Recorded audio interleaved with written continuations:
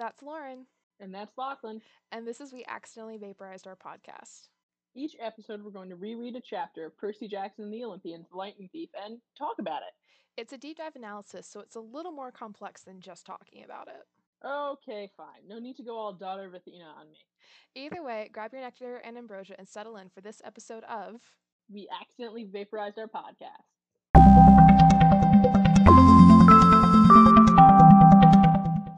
Hi, my name is Lauren. And I'm Lachlan. And this is We Accidentally Vaporized Our Podcast. Woo! On today's episode, we are talking about Chapter 11. We visit the Garden Gnome Emporium. Good stuff, good stuff. I'm excited for this chapter. It's a fun one. It is a fun one. I mean, there are gardens, there are gnomes, it's an emporium. How is it not fun? Exactly. I think that's all you need for a great day. Oh, yeah. I love garden gnomes. For my grandpa's birthday, I got him one from the college we go to. It's called Jerry the garden gnome. You got the garden gnome? I've always wanted to get the garden gnome. Oh, I got the garden gnome. Oh, dude, I might have to get the garden gnome as like a graduation present for myself. It comes named. I didn't just name him Jerry with a G, but it comes named Jerry with a G. It's Jerry with a G. That's so cute. Jerry with a G.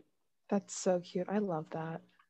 All right. Well, unfortunately, there are no Jerrys in this chapter, but we do have a Jersey. New Jersey. Jersey with a J, though. Jersey with a J, yes. Jersey with a J. Which is where this chapter takes place. Oh, yeah. After the giant bus crash of chapter 10. Yeah. We just really end on a high note there and then just went straight into action again with this chapter. Yeah.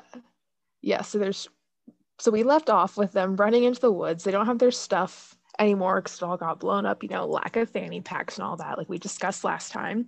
You need the packs. And now they're just in the woods. It's sometime at the night, right? It's like really late at night when this chapter because they had said that the last chapter, they ended that there was nothing but like darkness ahead, so it implied that it was night. And then the way that they're talking, at least it feels like nighttime, or at least like late evening into nighttime. Yeah. You are, but that's okay.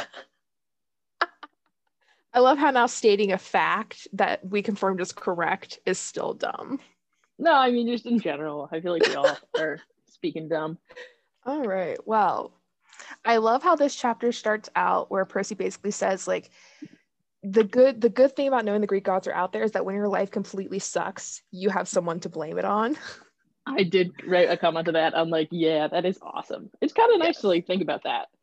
Instead of just like, wow, I have really bad luck. It's like, no, there are external forces at work that hate me, and that's why my life sucks. It's not because of me. People get out of religion.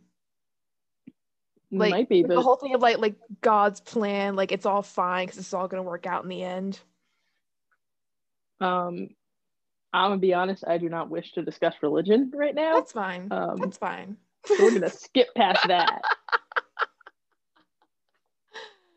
But yeah, so there you go. So the important thing to keep in mind, if random hag demon ladies fight you on a bus, that bus gets blown up, and then you're running around the woods with nothing, it's not just because you have bad luck, it's because there are people out to get you. Those people are immortal gods.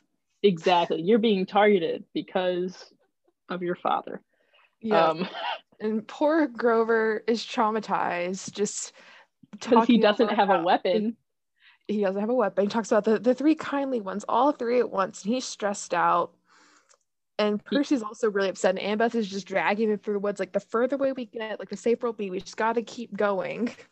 Percy has the rational thought of, we just lost all our money, all our clothes, everything. And Annabeth is, like, angry at Percy for jumping into the fight, which I think is really interesting. The fact that, like, she might have died there, but she's more upset that he jumped in to save her. And at first when I was reading it, like, I always feel like that's her pride speaking, like, I don't need you, you're some nobody who has 2 days of camp training, I don't need to rely on you. But it's also the fact that if Percy died, the quest is over, which is like, first of all, a little psycho, Annabeth.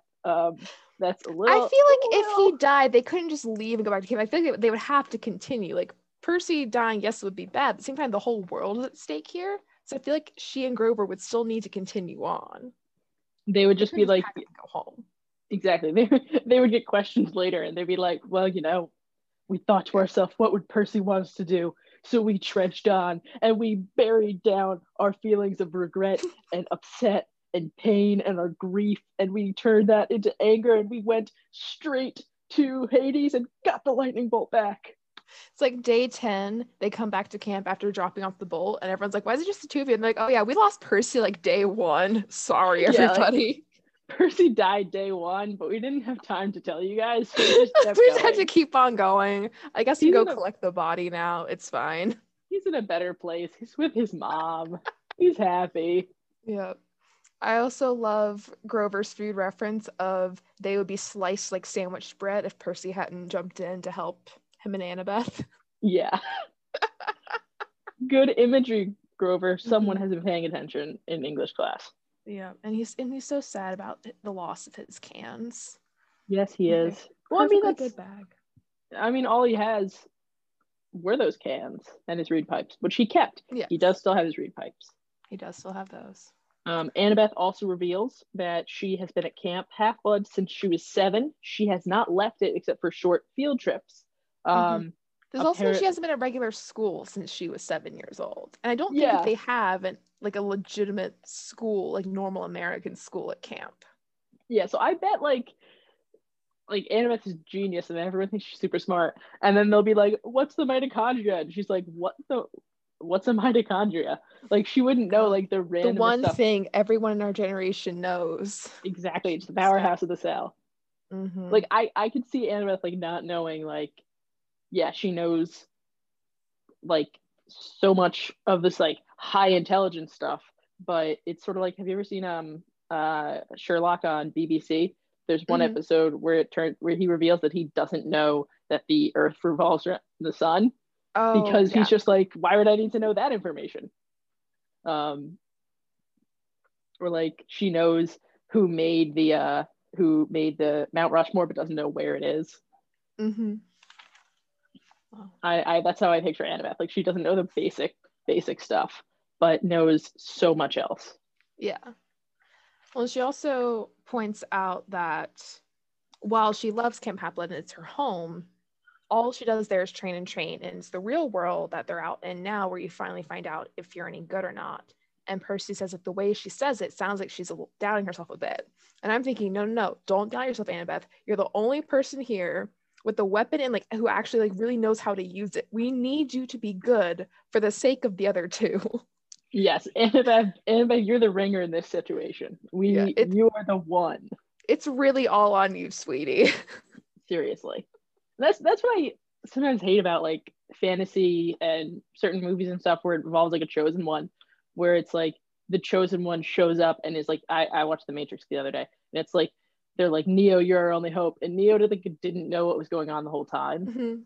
And that's what it's like with Percy. Like, he's like, oh, you're the best of the best. You're the only one we can rely on. And it's like, but he's been here for 2 days and he knows nothing. Like, I want a chosen one who has been training for years, who actually knows their stuff and stepped up and is doing it. Like, I would rather have that because that's way more realistic than, hey, we found this kid passed out on our porch. I bet he's the next chosen one. No, I agree. I would like to see something like that where the person has grown up in that world and knows what's going on, and so they're able to deal with things in a different way and not have to figure it out as they go. Exactly. There was the one of the Cassandra Clare series. Yes. The main character. It was the first time that the main character had grown up in the universe, and I like that character more than the other ones. Yeah, no, she has two series now. The last one that just ended in the current one she's doing now. Everyone has grown up in it. So yeah, no, I do like reading it from that aspect. But of course though, she's already like this is her 4th series now, I believe, within this whole world. So you as the reader already know what's going on. Whereas I think if we were to start off with like say Percy, if he was in Annabeth's situation, had like grown up, or if it was like based around Annabeth, the reader would have no idea what was going on. Yeah. So having someone being dropped into the world brand new makes it a little bit easier to guide the reader through it than someone who already knows what's going on and that's your first time experiencing it.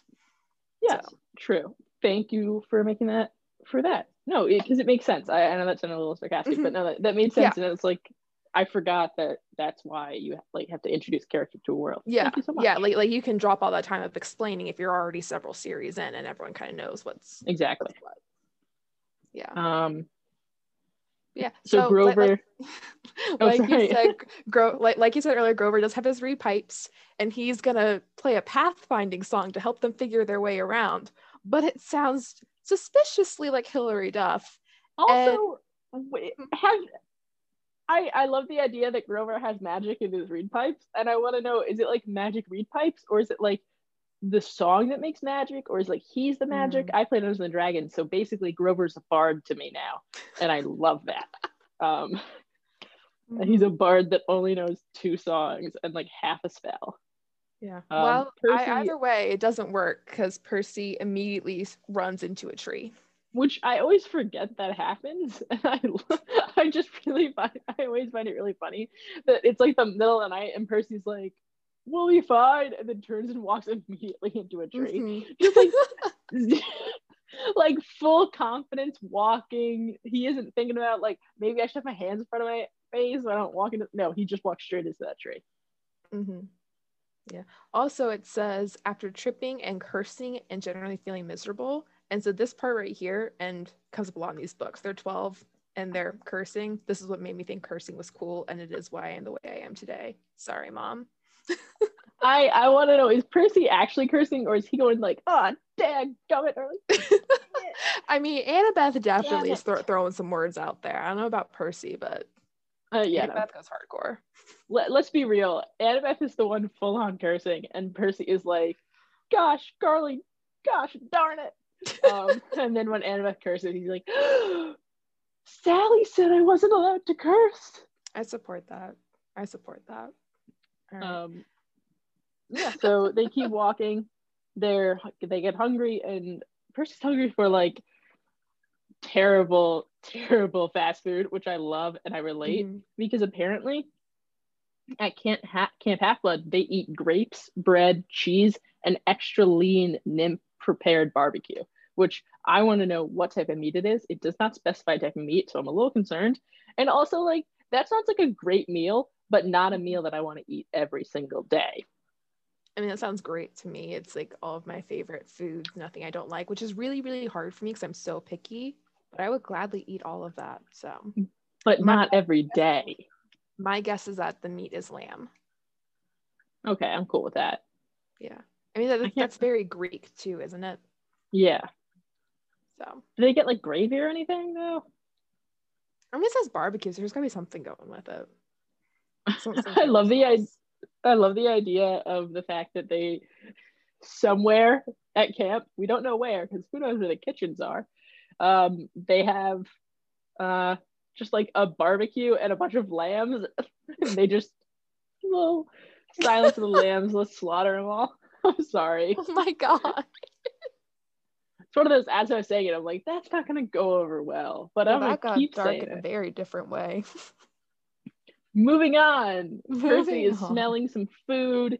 He sees this place. He thinks it's got food, so they go over to it.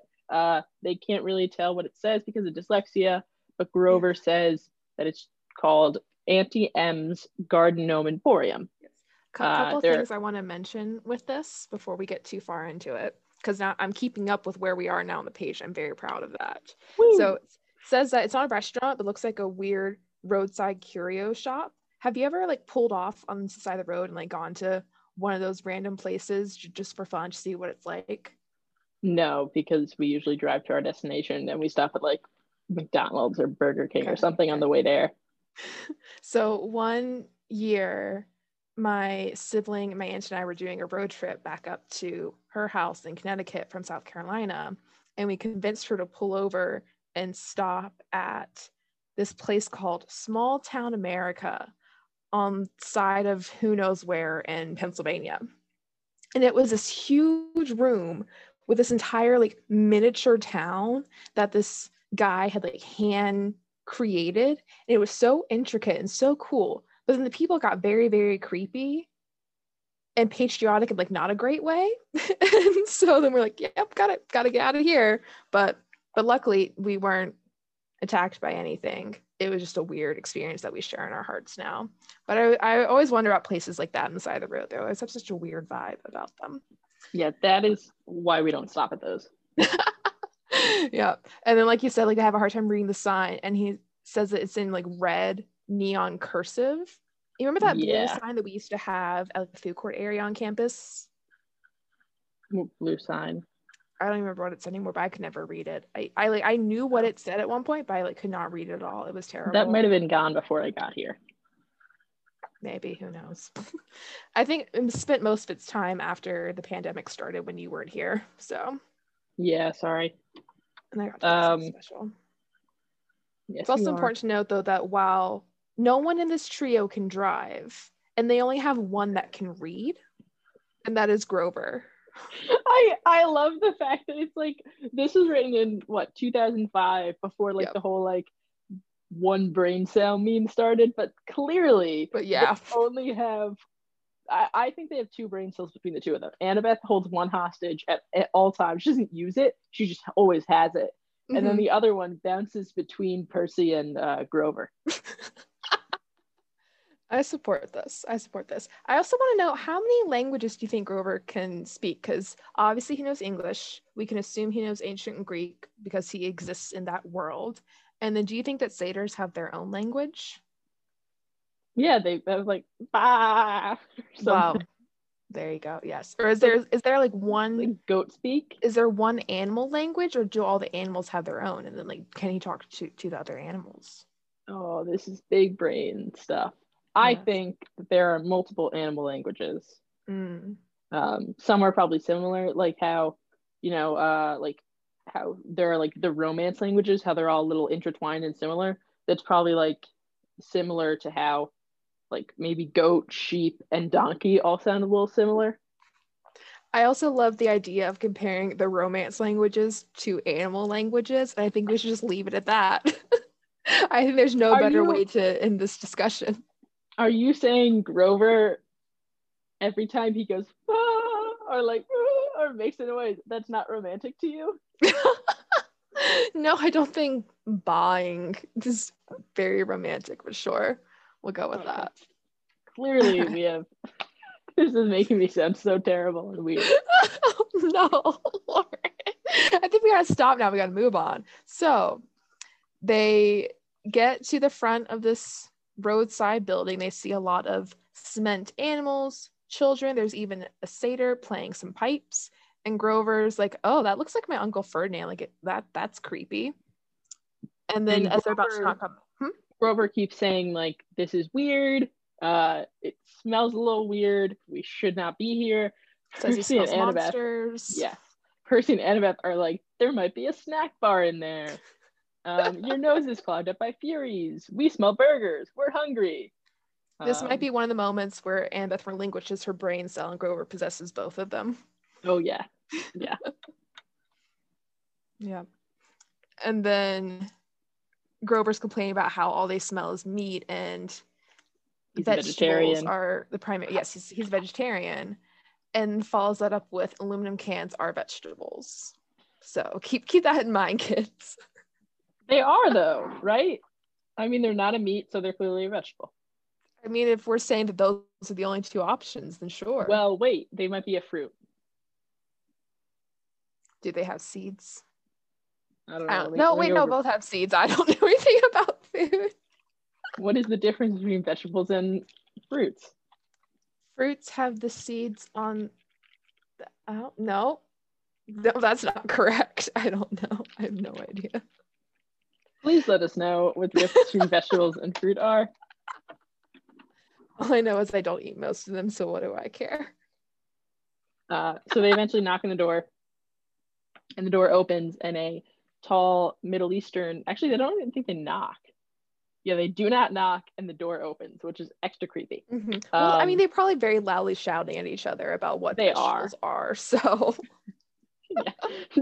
There are children outside her house yelling about vegetables. So yeah, I mean, that's cause to open the door. So there you go. So a tall Middle Eastern woman opens the door. She's wearing a long back gown covering everything but her hands, and her head is completely veiled. Percy can like sort of see her eyes, but can't really, and she speaks with a vague Middle Eastern accent. Mm-hmm. And then she asks them where their parents are, and I thought you were gonna talk about something, and then you didn't, so I have to bring it up. Okay, so no, you can bring it up. This was written in 2005, which was 4 years after 9/11.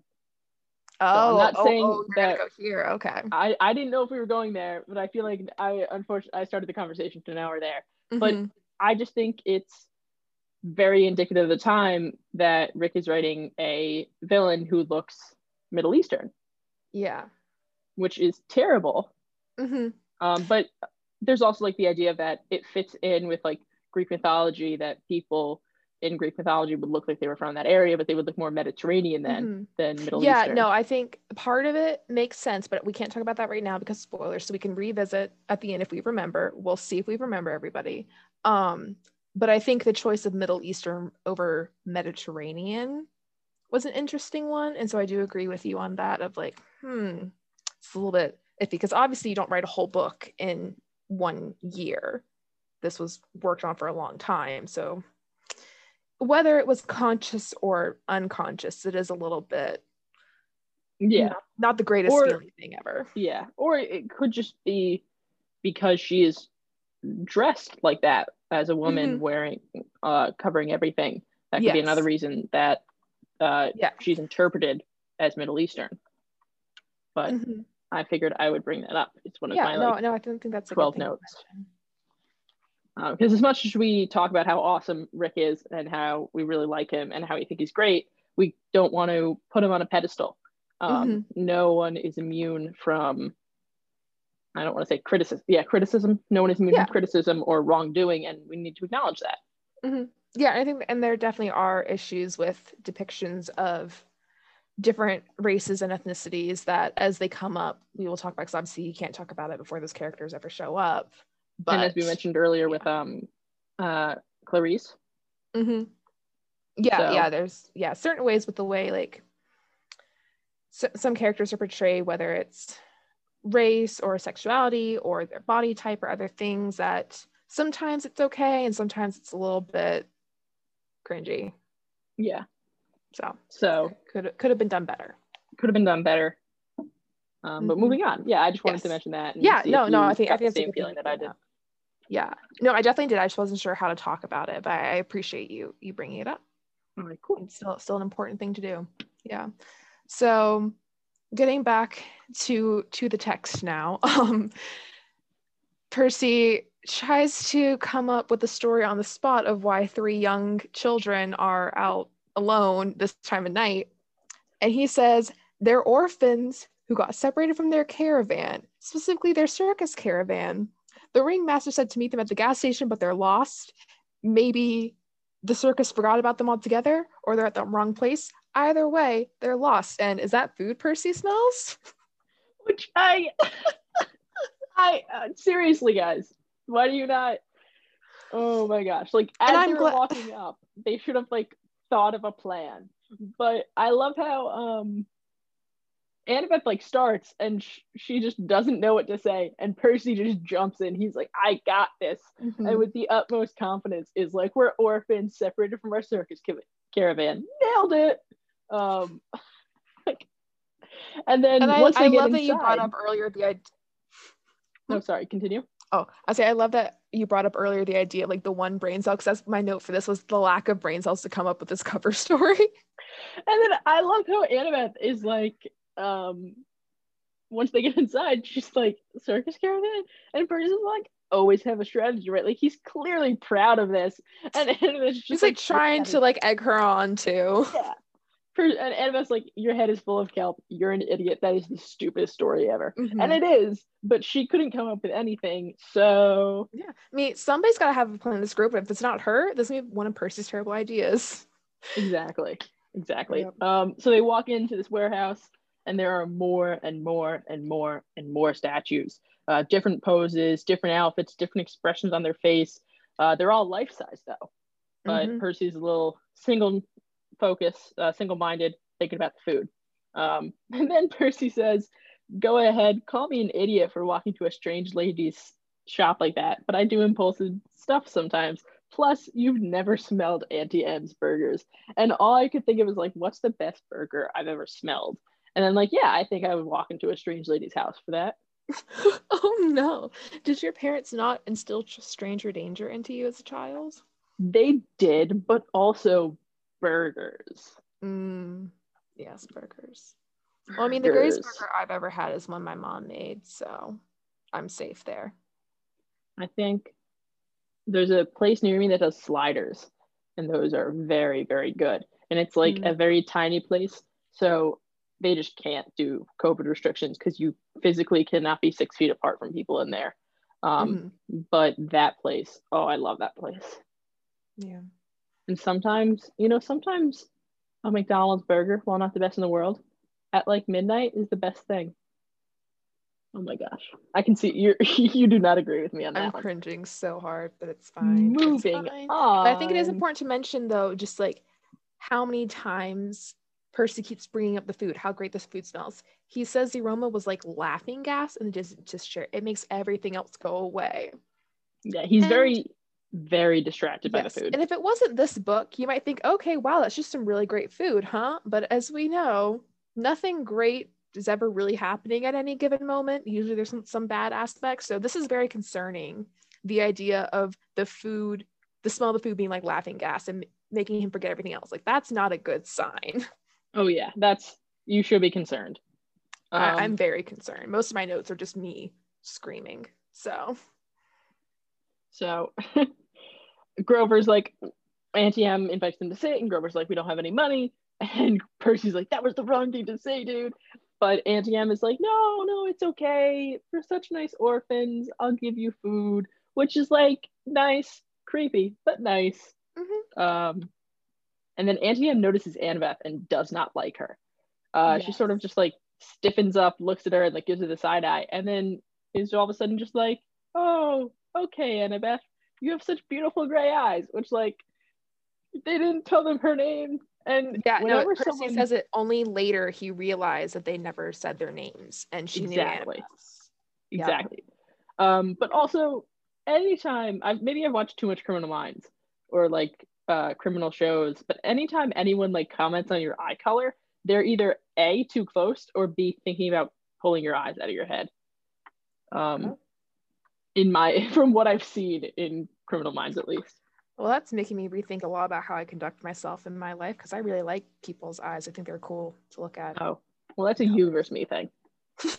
Clearly, you have not watched as much Criminal Minds. And also, okay, do the monsters okay, I mean, we know that she's the monster because she's giving them food and it's very creepy, and normal humans don't. She knows their names. Yeah. Yes, but do you think monsters have like a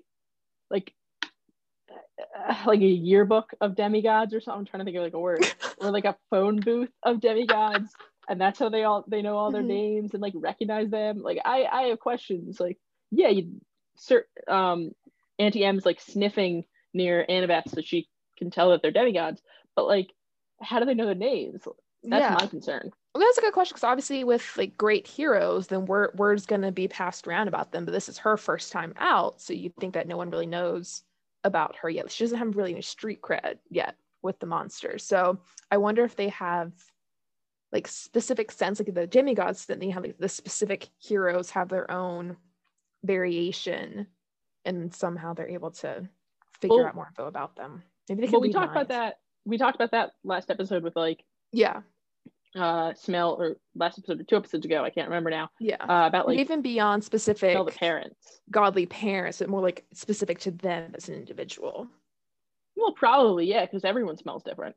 But I mean, they all live in the same place, they all eat the same food, they all use the same showers, they all wear the same clothes, they all probably use the same soap, shampoo, and conditioner. So they all probably smell the same. We're not talking about soap smells, though. We're talking about something like magical and inherent to demigods and monsters. No, but like all the siblings probably smell the same because they are from the same parent, and then on top of that, because they're using all the same products, probably they all probably smell the same. Because let's be real, they probably have like I'm not saying they share a soap bar, but they probably don't have like their own individual stuff at Camp Half-Blood. That's so gross. Yeah, I know. I'm sorry. That's so gross.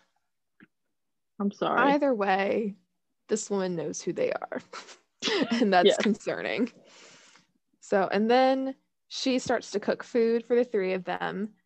And Grover notices a hissing noise, but Annabeth and Percy don't seem to hear anything. And Auntie Em just tries to say that, oh, it's just the deep fryer oil. And she comments on how keen Grover's ears are. I love that he then says, I take vitamins for my ears. I just love that note. It's just so cute to me.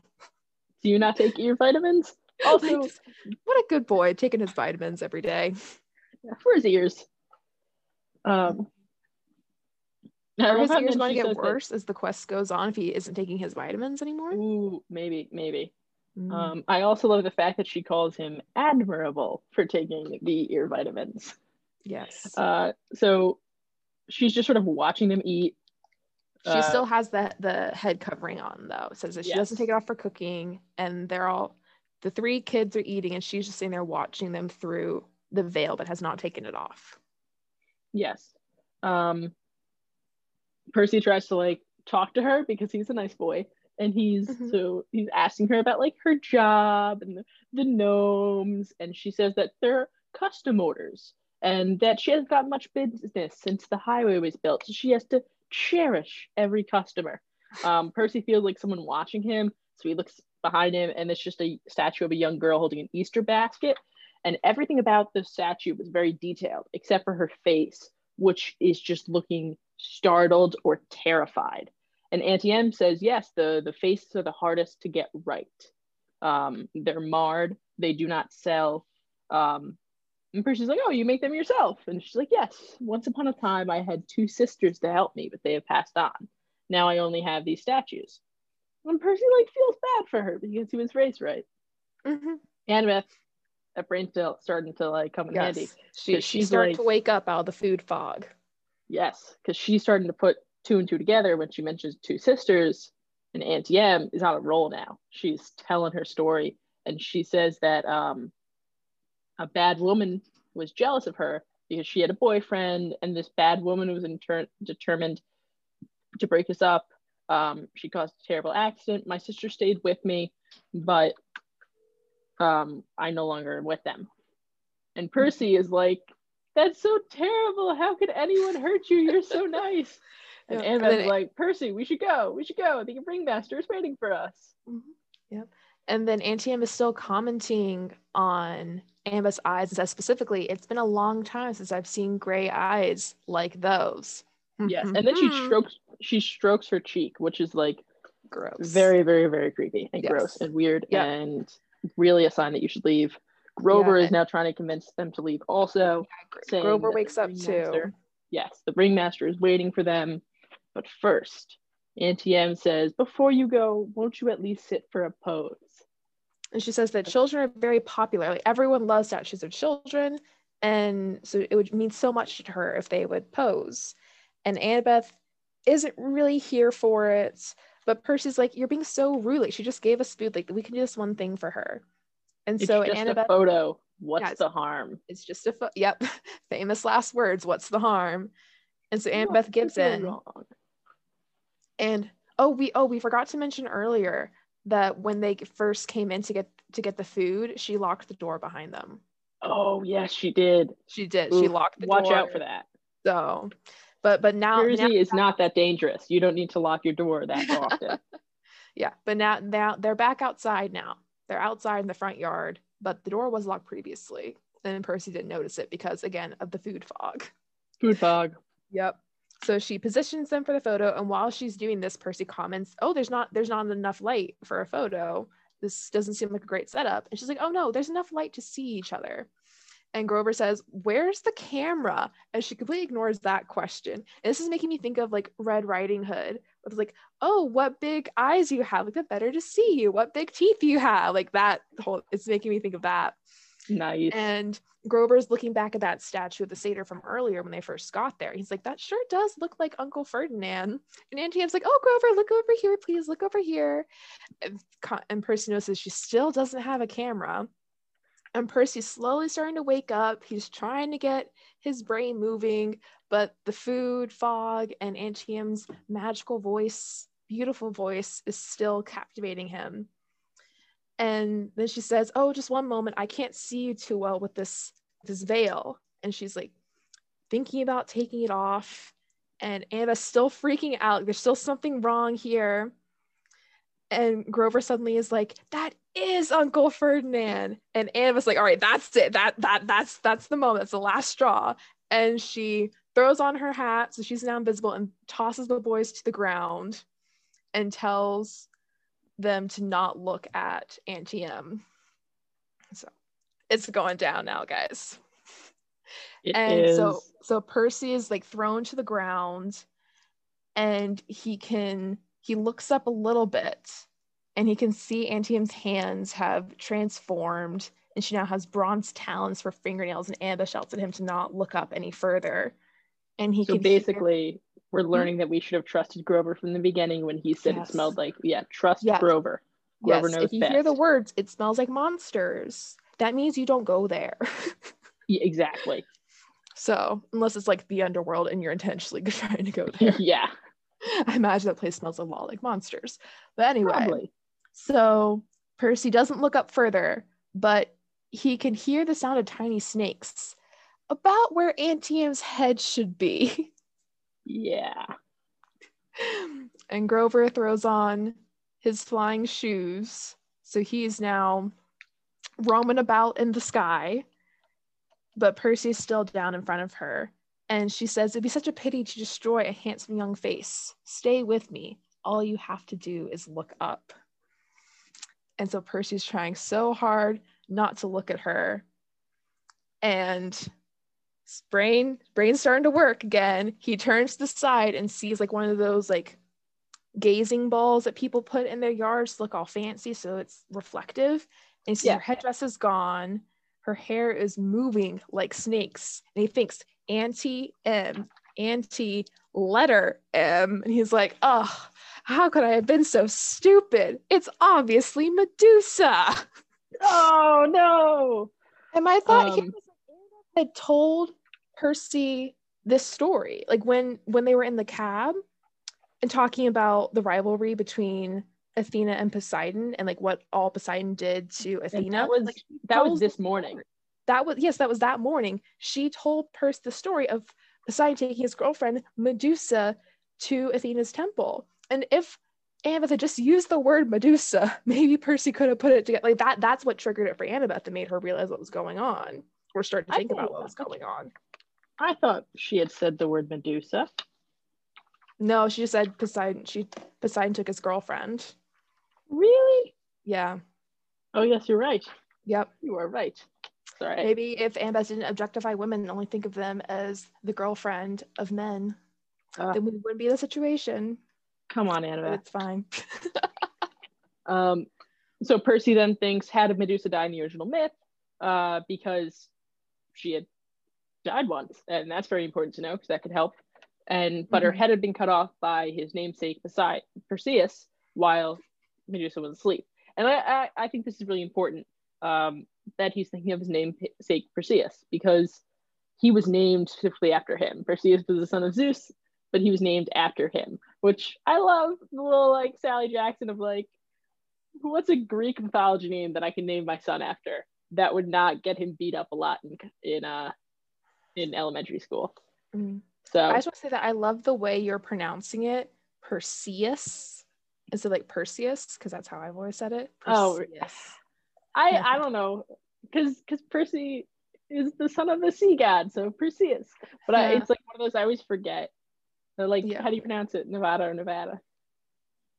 It depends on the surrounding sentence, but I always say Perseus. But important thing to note here, and some of the background on the name will come later on, but Perseus means to destroy. And so there's one idea I saw in the fandom of like when Sally was picking a name, there's Perseus as like the hero, and she wants her boy to be successful and all that in life, but it's also like to destroy as in like, if you come after my boy, he and I together will destroy you. Oh yeah. So she's like sending a message to the gods of like, she knows what's up and she's here to kick some butt if she has to. Yeah. She and Percy both. So Medusa starting her "I'm evil, so I'm gonna rant." So she's saying that the gray-eyed one did this to her, Annabeth's mother, the cursed Athena, and Annabeth's like, don't listen to her because she's evil. And Medusa's like, don't worry, Percy, I'll make you a statue and you will be young and this handsome forever. I'm gonna destroy Annabeth's statue because her mom is a terrible person and I hate her mom, which is like, valid. Mm-hmm. And then she says, do you really want to help the gods? Do you understand what awaits you on this foolish quest? What will happen if you reach the underworld? Do not be a pawn of the Olympians, my dear. You'll be better off as a statue. Less pain, less pain. And we had heard this literally 2 chapters ago about Percy being a pawn of the Olympians. Like, he is being controlled by the gods to do their bidding in this war.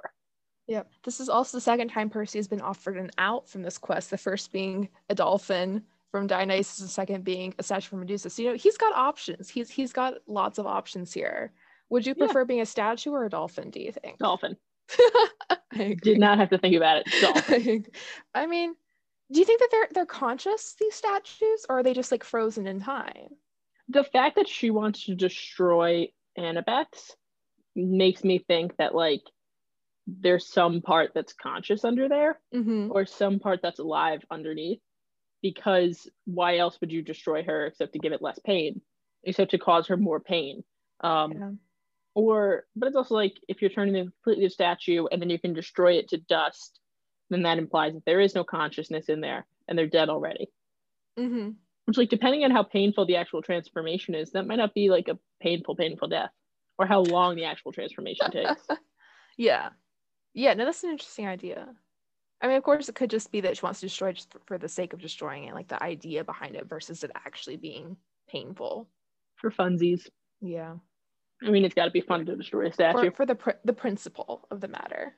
And Grover has somewhere along the line picked up a tree branch the size of a baseball bat. Grover doesn't need a weapon. He's resourceful. He will find one when the time comes. True. And he is dive bombing and hitting Medusa with this baseball bat. And he's yelling at Percy to duck, and Percy thinks to himself, knowing Grover, he's gonna hit me instead of Medusa. Yeah. Well, I mean, he has to keep his eyes closed so he doesn't get turned into a statue. So yeah, he just gotta swing wildly and hope for the best. Yeah. So Grover hits her, says that was for Uncle Ferdinand, and goes back again and hits her again. And Percy is sort of like on the ground somewhere with his eyes closed. And then just trying to crawl away. Yeah, Annabeth just like appears next to him, becomes invisible, and tells Percy that he has to cut the head off. And Percy says, "What, are you crazy? Let's get out of here." Which I want to put this out, that we often paint Percy like the hero of heroes, the best of the best, and here he is wanting to run away. He is totally cool leaving Medusa here, and it's Annabeth who points it out that we can't leave Medusa here because if we leave Medusa here, she's just going to keep killing people. So we need to kill her. And Percy's like, okay, fine, like, yeah, whatever. Important thing I want to mention with this. So at first, Annabeth's like, well, I would do it myself. It's just like, give up this idea of her being the one to do it because Percy has the better weapon. So first part I want to mention with this is the idea of someone trying to decapitate someone else with a knife. And I'm glad that she realizes how unrealistic that is and that Percy would have a much better chance with the sword. And also when she says like Percy has a chance to actually get in and kill Medusa, Percy's like, what? I can't. And you could say it comes down to he's where he doesn't have the skill, or maybe he's freaked out by the idea of intentionally killing someone, because so far he hasn't really had to think about it. He hasn't had a chance to think about, like with Mrs. Dawes at the museum and the Minotaur and the Furies on the bus, they didn't give him a chance to think about it. He had to protect himself. Now he has the option to run away without killing, or staying and killing her to protect people that might be coming in the future. So he has to like consciously make that choice now of killing her. Not even though she's a monster, she still presents in the beginning as human. And you could also say like maybe she saw some power over him, like with the magic. He still has to make that choice of is he going to kill or not. Yeah, and I think it was also about like, is he going to risk his life or not? Because it's not just about killing a monster, it's about putting his life on the line for others. It's about putting himself in danger without knowing what the outcome is going to be. But he does decide to take the step up when Annabeth tells him to. A lot of layers to this. Yes. So Annabeth tells him to grab, Annabeth gives him the green gazing ball, and says a bunch of sciencey words that we're not gonna. It's gonna be awkward to carry around. Like your sword in one hand, the ball in the other. You can't look directly at Medusa. You just have to stare into that and like wave around wildly. Yeah, Percy talks about that. Like he says as he's walking towards her with the thing, he's like, if she decides to just ambush me, I'm dead. So yeah, Grover's like, I think I knocked her out. He did not knock her out. And he's trying so hard though. He's just flying around blindly, hitting everything and not in sight, but everything he can reach. And as Percy's about to go in, Grover goes in for another pass. Medusa grabs the stick and throws him off course and into the arms of a stone grizzly bear. So as Medusa's about to lunge towards Grover, Percy is like, hey, look at me, look at me, look at me. And walks towards her, and he says, like, looking at it, it's just, you can see the ugly Medusa snakes. Ew. Yeah, I can't imagine. It's too cute. But her voice is still speaking to him. Her voice is still like that beautiful, intoxicating voice that she had been speaking in earlier, telling him, you wouldn't harm an old woman. You wouldn't hurt me. You'll just turn around and look at me. You'll be stone and you will be safe and you won't be a pawn. Blah, blah, blah. I'm evil. I'm monologuing. And then she lunges at him. And Percy just, eyes closed, swings, and thankfully hits. I just see how proud I am of him for doing this. Like, I'm just trying to blow dry my hair sometimes looking in the mirror and I still move my arm in the wrong direction. But he's able, looking at a curved surface, which is going to throw you off even more, has to swing behind him and gets proper aim, proper force, and like fully decapitates her in one swing. Oh yeah, Percy's like, the good best. Good job, man. Good job. Something falls to the ground near his foot.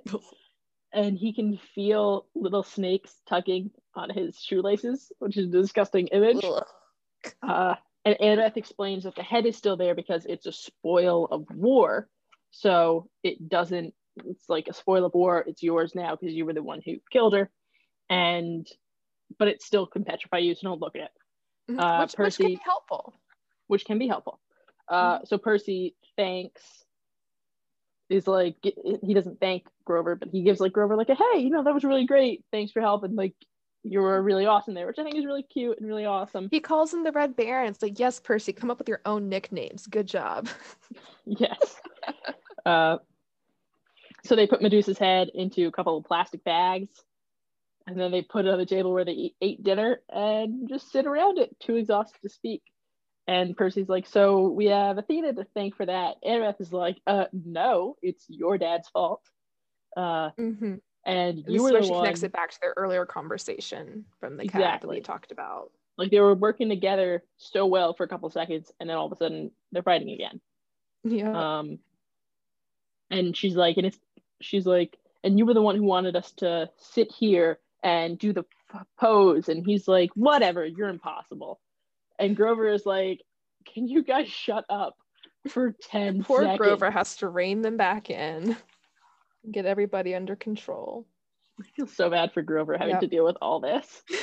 And then Percy is thinking back on what Medusa said of, don't be a pawn of the Olympians, my dear. You would be better off as a statue. And he's a little bit upset by everything he's had to deal with so far. And he decides he's going to do something about it. So he goes to find Medusa's office and casually, conveniently, smart idea though, finds her account book, which includes shipments to Hades and Persephone's garden in the underworld. So it also includes their address on the surface level in California. How convenient. So he What would they have done if they didn't find the address? Like, I'm assuming Chiron should know where the entrance to the underworld is, but doesn't tell them. So Yeah. what? They just all he said was LA, which is not a small city. Like, what was supposed to happen when they got to LA? Like, were they supposed to just like stumble across it somehow? Maybe, hopefully. Like, yep. I'm very curious about what would have happened if they didn't find this address. Yeah. Who knows? So in addition to swiping the address, he also gets an unused Hermes Overnight Express packing slip, $20 in cash, which is going to get them really far, and some gold drachmas. And also a packing box. So he comes back to the picnic table, he picks up Medusa's head, puts it in the box, and fills out the delivery slip saying, "To the gods, Mount Olympus, best wishes, Percy Jackson," which is just like, what a bold move, sir, that can go so wrong so fast, but you're doing it. So, you do you, man. And then Grover says, they're not going to like that. They'll think you're impertinent. And then Percy says, "I am impertinent," which I don't want to say that Percy, I don't want to like say something bad about Percy because, he's not an idiot. But I truly believe that Percy didn't know what impertinent meant and was just like, sure, I'm impertinent. I love that more than him knowing what impertinent means. And I think of it sort of as like a moment of him being like defiant. Yeah. And like, they put me through all this terrible stuff and like no one thinks that I'm gonna be successful. Well, I just killed Medusa, so what now? But it's also saying that like he's also a little pissed because he suddenly has to, not only is he dealing with the god's mess because of the quest and everything and the lightning thief and everything, but he's also cleaning up the god's mess here because Hermes, Hermes, Hades, and Persephone clearly all knew that Medusa was here and killing people. So what other gods knew? So Percy's saying, you didn't take care of your stuff, you didn't take care of your garbage, I take care of your garbage. You know what? Here, I don't care. He's a little salty right now, and I support him for that. He is. By the way, impertinent, according to Google, means not showing proper respect or rude. Yeah. Which is what he is that. Yeah. I think he's like, why should I show respect for this group of people that have never really tried to help me, or all of these people that Medusa turned into statues? Like, exactly. I think it's more about the not showing proper respect than the rude, because he's being rude, but it's more about him. He's not respectful because they're not respectful. It's like that idea of like, you want me to show you respect when you haven't earned it. You want me to show you respect just because you're the gods and you're all powerful, but that doesn't mean I should respect you, because maybe you need someone to not be respectful so that way you become a better person. Yeah, Percy's not going to blindly kneel to anyone, and this is his way of showing that. Exactly. But I also love how he looks at Annabeth like expecting her. No, he says daring her to criticize. He's in a mood right now. He is in a mood, and I'm here for it. But it looks like she's just given up on the idea of him preventing him from doing anything. She's just resigned herself to the idea that he has this major talent for taking off the gods and he's going to use it. And all she says is, "Come on, we need a new plan." Yes, which is the perfect way to end this chapter and to end this episode.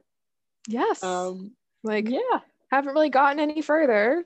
They just they did get the address. They did get the address, so that's and important. They have money now again. They have $20.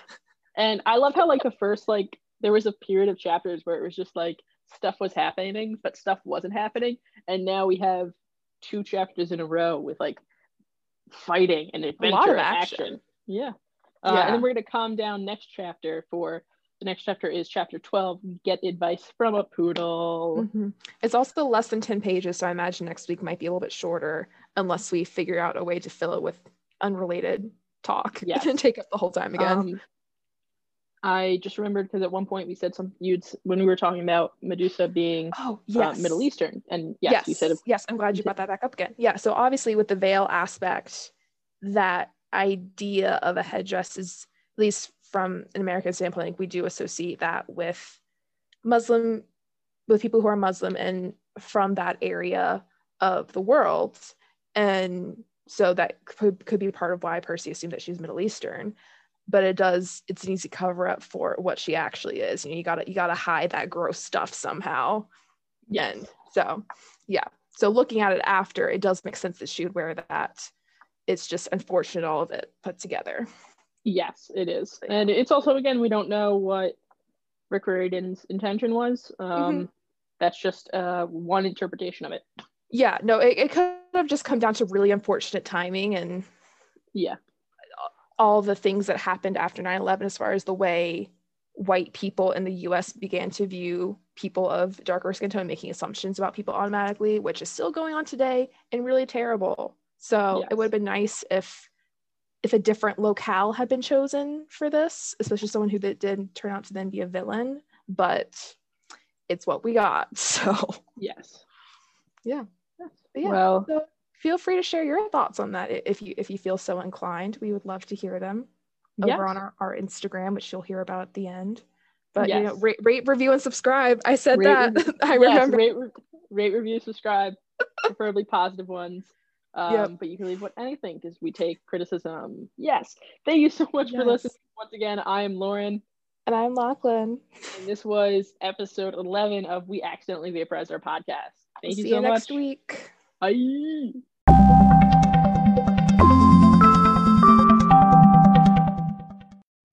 Hi everyone, it's Lachlan again.